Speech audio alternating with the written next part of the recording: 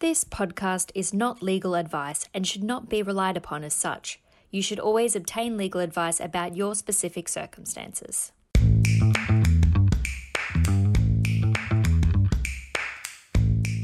Welcome to Hall & Wilcox's cyber podcast, Cyberzone. I'm Eden Winokur, a partner and head of cyber at Hall & Wilcox. For season 2, episode 3, I'm delighted to be joined by David Lacey. David is the founder and managing director of Australia's leading identification protection service and not-for-profit ID Care. Today's episode is titled Cyber and Identity Protection, the Rise and Importance of ID Care. David, welcome and thank you for joining me. Thanks, Eden, and it's great to be in the cyber zone. Very good. Now, David, to get started, I wanted to ask you this. For many years, I've seen the name ID Care on the Office of the Australian Information Commissioner, or OAIC's website, listed as a service that individuals who have suffered a data breach can contact for assistance. We're going to come to that in a little bit, but before we dive into that, can you provide our listeners with the story about how ID Care was founded and tell us a bit about yourself? Yeah, sure. So ID Care, I guess, formally kicked off about 10 years ago. So in 2013, I was working in the Commonwealth Government at that stage and working principally in a function that was targeting organised crime, committing most abhorrent cyber crimes and data breach events against our community. And at that stage, the Attorney General asked whether there was an interest in doing a bit of a feasibility study on what the community might need by way of remediation and support. So after 10 years of really interesting working in the government, I thought it was a good opportunity from a career perspective to kind of turn my mind not to the criminal but to the victim. So did a feasibility study for a good 12 to 14 months. It was pretty apparent during that time that the community that we engaged with right across Australia and then New Zealand were in need of a central place to turn to assist them in trying to understand the risks to them, but also navigate a pretty unforgiving system. And then the question that was asked at the time really was, should it be within government or should it be independent or external to government?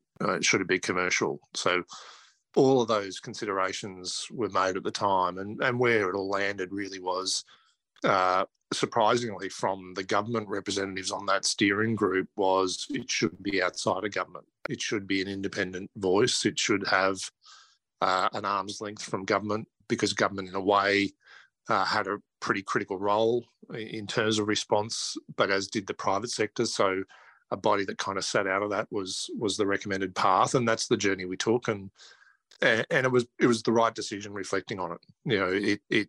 Sure, there is, I think, $1 in $4 that comes into ID Care comes to ID Care because we're delivering services to government. There are people from government that are on our board, but by no means is the government kind of saying, and ID Care, you need to say X, Y, and Z, and ID Care, you need to do this. It's a very hands-off relationship, which has been preserved now for a good decade, and it works. So that's the history. We launched in 2014 formally. 2014, we had our first data breach come in. Obviously, since the legislation changed in the Commonwealth in 2018, there's been a rapid increase in the number of people that are coming to ID Care because their data's been breached. But it's not everything we do. We support victims of scams. That's probably most of the work. We support people who have no idea how criminals got their data and are experiencing extreme misuse. And we obviously support people that are being notified about data breaches and what that might mean for them. That's an incredible journey. And, when you think about the state of affairs in 2013, when it came to cybercrime, data breaches, scams compared to now, it's really exploded over that decade. And just for the benefit of the listeners, the reference to the Commonwealth law that came into effect, that was the mandatory data breach notification laws that came in February 2018, which really required, from a Commonwealth perspective, notification by companies who've had a data breach to the Office of the Australian Information Commissioner and affected individuals when it met a certain threshold. That's you raised a number of really interesting and important issues there. And one that I think I wanted to ask you about is really what criminals can do with stolen data. This is something that clients ask, also friends and family might, knowing the area that I practice law in, they'll sort of say, well, what can criminals do if they've got my name and driver's license number? Someone in your perspective will be particularly well placed to talk to this. So from your perspective, what are the risks posed to individuals who have had their personal information accessed or published during a data breach? Yeah, the risks are multiple, and it's not just financial. So one of the things we've learned over the last decade is the risk environment changes. And if anything, in the last 24 to 36 months in particular, we've seen really the weaponisation of personal information. So we've seen a growth in ransomware attacks, so threat actors obtaining access to organisational systems, exfiltrating data, not just encrypting it, as part of that ransom, threatening to release that information publicly. And we've seen examples of that in recent times in the most abhorrent way. Now that's been an evolution that hasn't, just appeared. It's been building for some time. How criminals can exploit the personal information of someone, it comes down to a few things. One is obviously what is the information that's been exposed.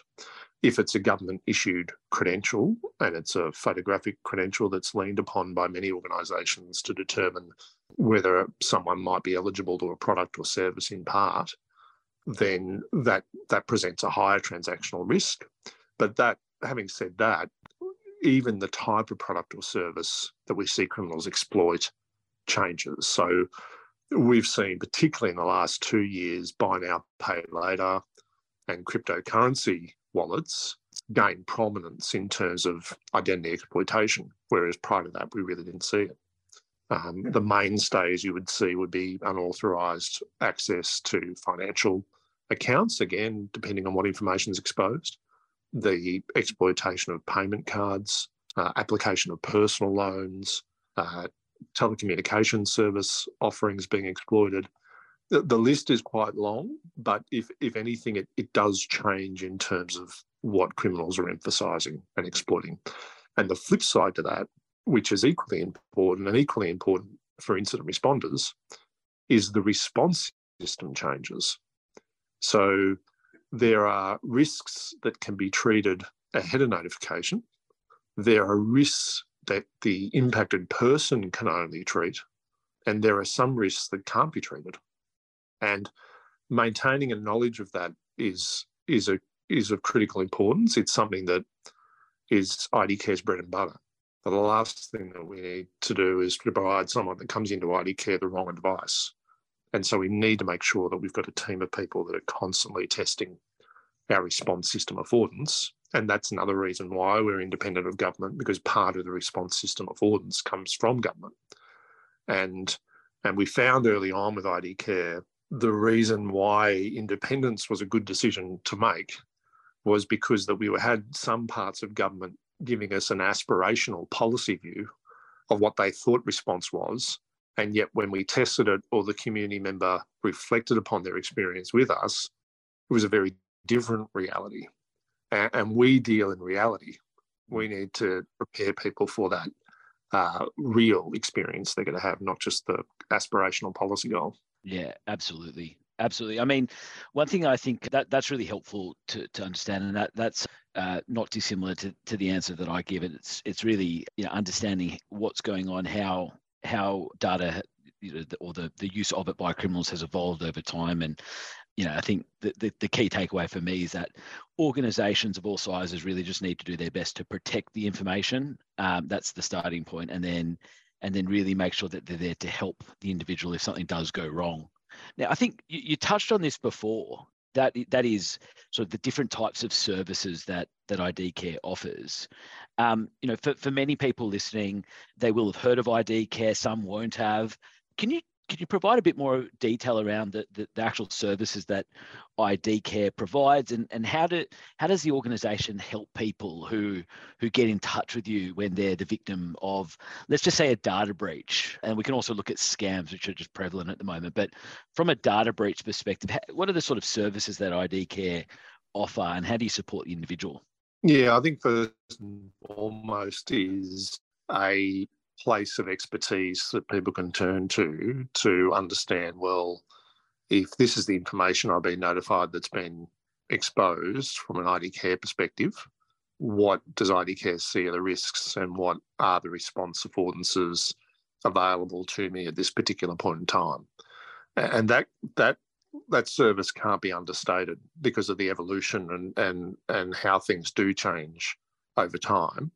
It's an unforgiving role in some respects in terms of responding to people that have been notified about a breach in relation to case management, which is our core business. So that's the provision of somebody that has expertise that can have a confidential conversation with an individual about their concerns and needs, because we can all do as much work as possible in trying to understand the risk to people and what the remediation options are. But you'll always have someone that has pretty unique circumstances that may not be predicted. And that could relate to things that you and I might think is quite innocuous when it comes to a breach. So a name and an address. You can't get a personal loan with someone's name and address. You need other details. But for some people, that is actually enough for them to experience serious harm, because there might be good reason why their address should be concealed. So having an outlet that can have these conversations in a confidential way where people aren't charged, it's not the organisation that's responsible for the breach, it's an organisation that's independent of that, is a valued service. We also, for other victims of personal information compromise and exploitation, such as scam victims, extend support via cyber first aid. So we have a team that look to remediate devices for individuals without charge to them. And we get these horror stories coming in where people are saying, well, X organisation said I had to take it to the IT shop. The IT shop charged me $1,300 to do a factory reset on my phone. It's the Wild West. So we've worked with government to look at ways of which we can provide the community with a cyber first aid service, with the blessing of the client, to have a look at their device, and have a look at their device not just from a malware perspective, because most scammers aren't using malware, but look at the things that we know scammers do on devices, such as create hidden account access points, have remote access software persistent in the background without you knowing it, create email forwarding rules, do all sorts of things that your antivirus provider won't pick up, and yet will still render the device at risk. So cyber first aid for us started really with survivors of family and domestic violence coming to ID Care concerned that they were being surveilled, or there was spyware or other types of applications on their device. And we developed a service around supporting members of the community that were fearful of that. And that, by extension, then became the basis for us to look at scam victims, and in particular scam victims that had provided remote access to their devices. So the thing that kind of keeps me really motivated with ID Care is that it's not static. It keeps evolving, and it evolves to, ironically, the threat actors' different forms of exploitation, and the response systems are constant changing. And it's kind of never the one set of rules or advice that remains the same. It continues to evolve. Yeah, I mean, it's a really a terrific service. The horror stories that I've heard in my day to day from just, whether it's businesses or individuals who have been scammed or defrauded or victims of data breaches, sometimes in the most, horrific of circumstances, and real concerns about their address being impacted, what that might mean for their safety or well-being. It really can be, very difficult situations, and it's great that there is an organisation out there helping the individuals. I wanted to sort of turn the focus away from the individual for a moment and to corporations, or to big business, and then also just then to come to SMEs. But ID Care's name featured during the responses to the largest data breaches we've seen in recent memory in Australia. And by that reference, I'm talking about Optus, Medibank, and Latitude. And we don't need to get into the specifics of any of those three, but for all three of those breaches, ID care was offered to impacted individuals. And those are breaches, dealing with millions of potentially impacted individuals. So I think it's fair to say that ID Care is the clear market leader when it comes to identity protection and counselling services in Australia following data breaches. Before we dig into a few things I wanted to ask you about those matters, what are some of the factors that have allowed ID Care to have so much success, really to be in the position where you're being, your organisation is the one that's being turned to by these large corporates? And also, what are some of the challenges you've seen along the way?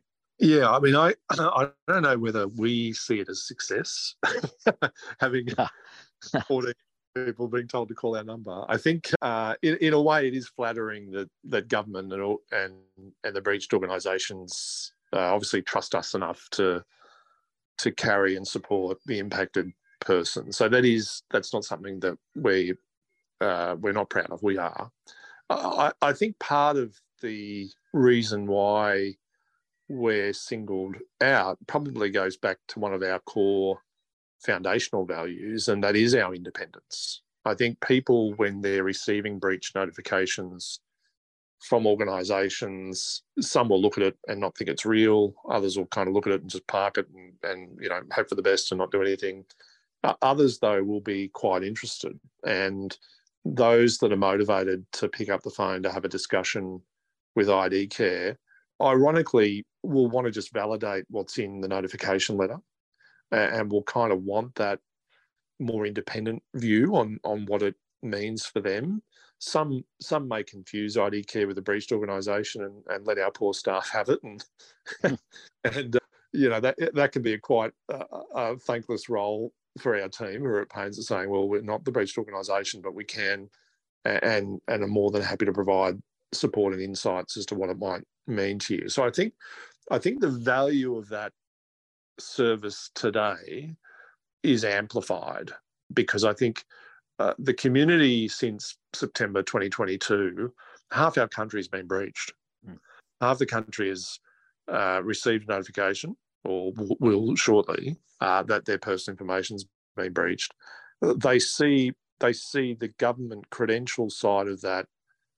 Some are reflecting on, well, why is government letting this happen, or why are my government ID documents used in this way? And so there's a tainting of government, as well as obviously a negativity towards the breached organisation on why they might have hung onto my details for so long, or, how did this happen? So we sort of swim in this lane that's arm's length of that, and just gives people an outlet.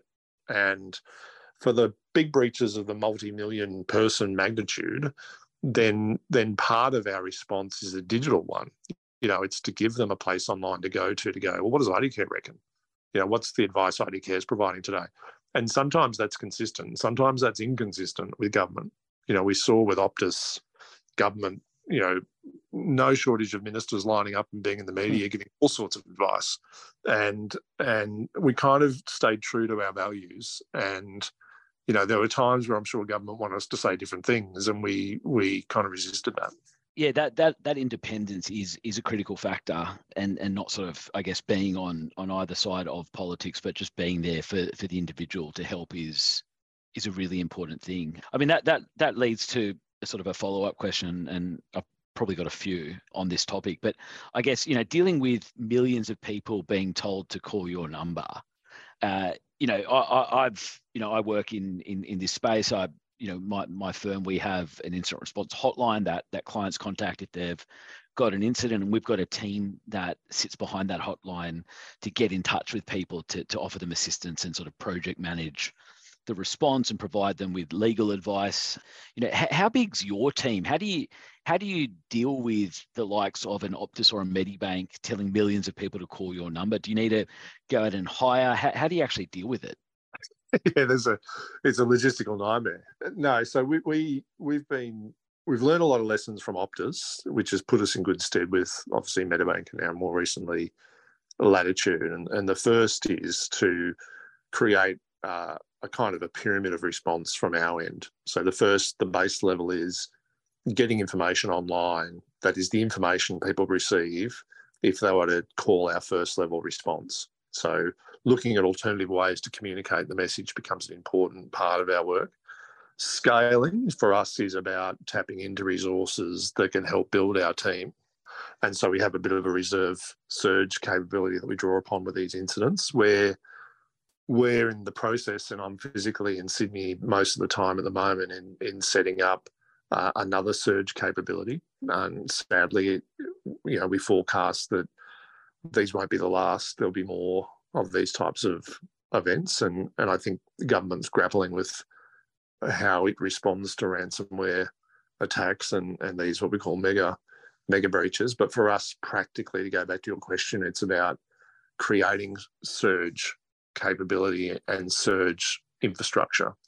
So it hasn't been announced yet, but we are partnering with a very well-reputed tertiary sector institution, and we're creating a partnership with them in Sydney that taps into a much broader base of people to help us with our incident response capability. And we're also, with that partner, developing a micro-credential for incident responders with a view to really getting them to tap into the expertise that we have in our experience, but also not in an underhanded way by any chance, but also giving them the opportunity to donate and volunteer corporate time back into ID Care as part of that surge capability, and having them be part of our frontline incident response case management team.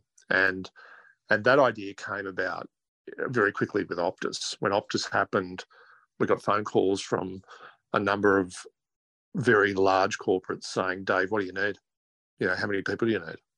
And we couldn't take them because we hadn't trained them. It takes a degree of effort for us to get our case managers to a point where we can cut them loose on a phone.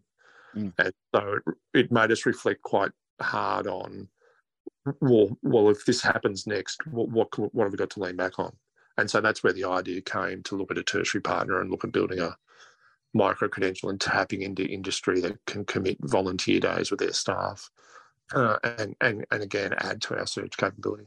That's terrific to hear. That this is the first I've heard of that. Being in the industry as long as I have a suspicion who that might be, but I look forward to seeing the announcement in due course. And I think that's a wonderful idea, because it is, you can't just sort of unleash untrained people to deal with these kinds of things. It's important that people have had the relevant training and there is an ability to scale up. That's one of the challenges I think that anyone who handles like a response hotline ultimately has to deal with, and we've adopted, not through tertiary but just through training, the ability to scale up, should a number of attacks or large attacks happen, to handle incoming calls.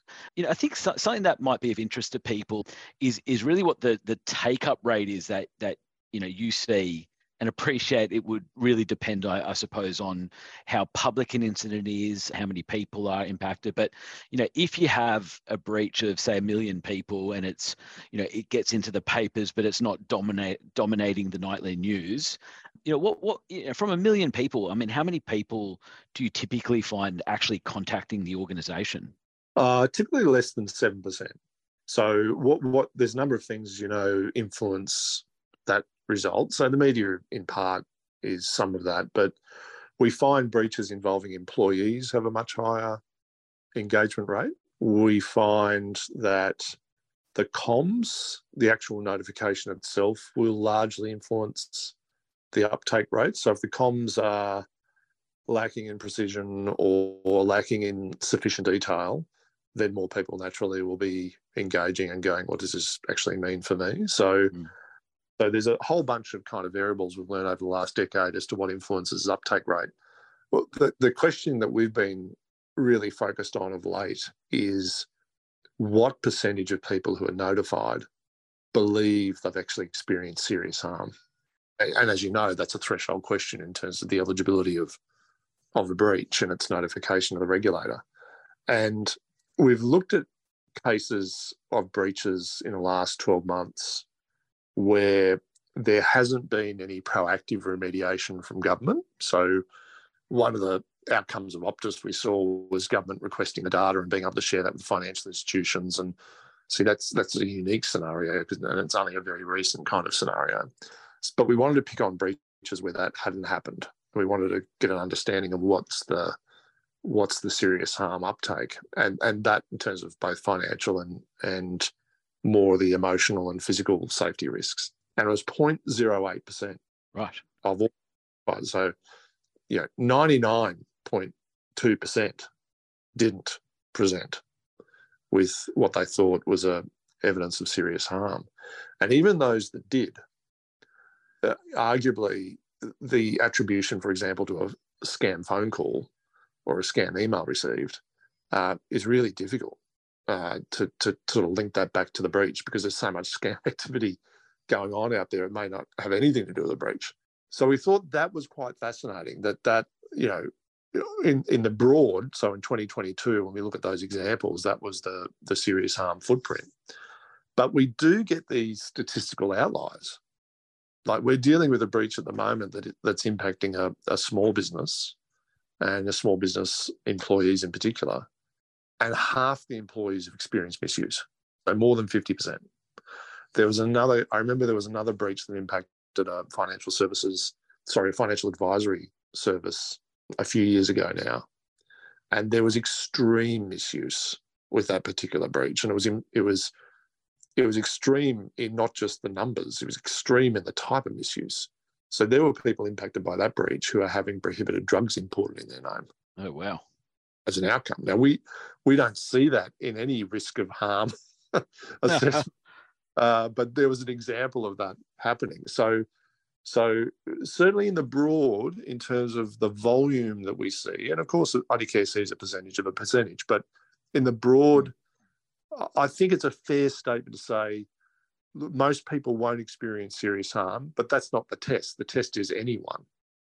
The test in terms of how the Privacy Act's written is a person, not 50% of the people. So from that, I'm not diminishing that at all. I'm just sort of suggesting that, we find that quite interesting.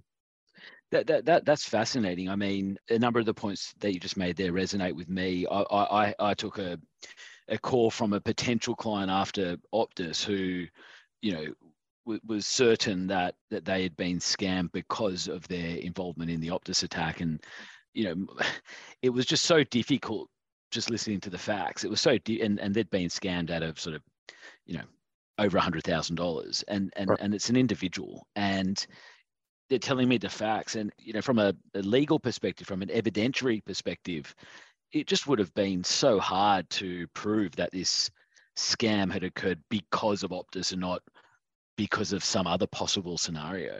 And the legal test will be what's like on the balance of probabilities, which means 50.1%. But even then, it's just the possibilities are endless when it comes to how scams can take place. It's really often difficult. I mean, the example that you gave about a cohort of employees and presumably tax file numbers and the like were impacted, and if you can sort of see it's all coming from one breach and a number of people are impacted in a similar way, it's a lot easier to assess. But that's really an outlier, like you said. That is not a common occurrence, and it can be really difficult to attribute a scam or a fraud to a particular event. So yeah, I'm seeing that from the legal side. It happens all the time. I mean, we always want to try and help impacted individuals out where we can, but it does present a number of challenges. And then just for the benefit of the listeners, David mentioned the legal test under the Privacy Act as it's currently drafted, and that is where there's access to information or disclosure of information, and it's a reasonable person would conclude that it's likely going to result in serious harm, which means more probable than not. That's the threshold test. And yeah, it's difficult. I can say, David, I've never advised anyone that a risk of them being impacted is that they're going to start importing drugs or drugs will be imported in their name. So that's a new one. I've never heard that in all the years I've done this. So that's fascinating. You mentioned sort of some of the smaller organizations, and I think that's a really important question here, because we've talked a bit about Optus and Medibank and Latitude. These are really large businesses who have, extensive resources behind them. They might have the benefit of insurance, although not all do, as I understand. And I guess what I'm interested in is, where you have a small business that doesn't have significant resources behind them, for the benefit of the listeners, ID Care is a not-for-profit. At the same time, you've got staff, you've got overhead. So the organisation needs to generate income to pay staff, to deal with other overheads that any organisation has to deal with. And so, I'm sure that government, you raise funds from government, I'm sure you raise funds from donors, and I'm sure that corporates who do need to engage the service do so for a fee. And I guess what I'm really trying to get at is, from your perspective, when should a small business be engaging ID Care and sort of having a discussion with you about the costs involved in offering it to affected individuals, compared with when is it okay for a breached organisation to tell a handful of people, listen, here's because if you're an individual, you can contact ID Care without incurring a charge. It can be a free service to an individual. So I guess what's your perspective on, when businesses should be formally engaging with ID Care and sort of discussing pricing with the organisation? Yeah, sure. So small businesses we treat as individuals. So individuals that come to ID Care, it's a free service. We don't charge. That's the charitable nature of our work, and we don't need to know really anything about them. So that's another important point to make. When we designed case management, we designed it in a way that if we were breached, there's nothing to breach. There's a first name. The contact information that we have from people gets disposed of every week.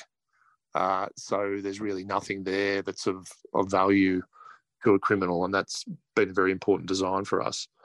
Small businesses, we would get in excess of 1,000 a year come to ID Care, and we treat them very similar to how we treat individuals, because there's not a huge distinction between the two. Often if a small business, particularly a micro business, has been breached, they themselves as individuals have also been breached.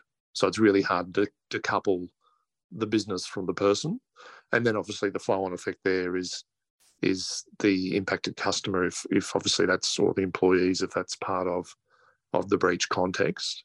So we tend to treat small businesses as if they are people. Corporates are different. So you mentioned ID Care has costs. We do, and it's growing as the demand grows. But we do ask that corporates, if they want ID Care to support them with breach response, or they want ID Care to support their customers or their employees, just in terms of additional services, that they provide a contribution towards the provision of that service. Unfortunately, we're not a charity that can receive donations. So when we did the feasibility study back in 2013, you mentioned it before, Eden, that, back then cyber and scams and identity theft wasn't really on the public radar. And we found the regulator at the time said, well, we don't think there's a real charitable need for this. And yeah, we can see you can be a charity for educational purposes, but we won't make you a public benevolent institution, and therefore you can't receive donations. What's ironic about all of that is that we have a subsidiary that's fully owned by the charity in New Zealand that can receive donations. So we're a bit handicapped in Australia at the moment. And I say at the moment because we're going to revisit it with the regulator very shortly, because it does deny us access to grants offered by industry and government. We have to be a PBI. Now, that's a bleeding heart scenario, but in some respects it was actually a positive thing for us, because when we set it up, government said, well, Dave, we think you should go ahead. You should be independent of government. But by the way, if you want us to support you, you're going to have to deliver a service that we want to buy. And so it very quickly sharpened our focus on what are the services, not just to the community, but what are the services to government and industry that they're willing to invest in, that we can then divert the revenue to support the community with. So it sort of grew from that. And that's why, with going back to your question about when should corporates engage or how do we recover costs, it is a cost recovery engagement for corporates when it comes to big breaches. it's still a pretty cheap engagement when you think of the numbers that we have to deal with. But often we find working with law firms like your own or others, it is about giving those organisations that are advising our best advice on the things that we see are the risks at any point in time and what the remediation opportunities are and what the content can look like from a notification perspective or from our perspective from a support lens. And they're the things that we encourage happen earlier than later. You know, there's been too many examples where corporates or their advisors have gone, call ID Care, and they've sent the notification and I've said, oh, gee, we probably should tell ID Care that. and next thing you know, 30,000 people are wanting to engage us and we don't know anything about the breach. Yeah. So, you know, our advice and response to a question along those lines is, please use us for what we see. There's no other place in the country that has the volume coming through that can really give you the heads up on what's happening today and what are the response considerations for impacted people.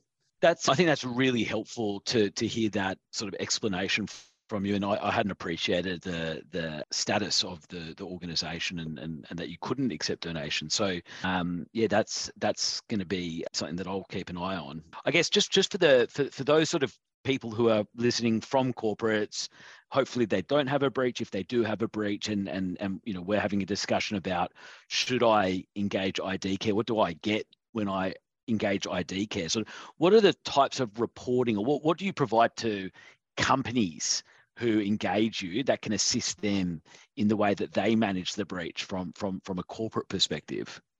Yeah, sure. So I think there's a few. One is an independent assessment of what we see as the real risks and what are the remediation options available to people. So that's not coming at it from a corporate lens, that's coming at it from an impacted person lens. And that's pretty unique. So that type of immediate advice we find really narrows the focus for incident responders and advisors. In our observation over the last decade, rightly or wrongly, we find incident response teams can fall into the trap of chasing risks, and they're focusing on risks that aren't really there. Whereas what we can do is just give people a focal point to go, actually, here are the real risks, and here are the things that can be done about those risks, or here are the things that can't be done about those risks.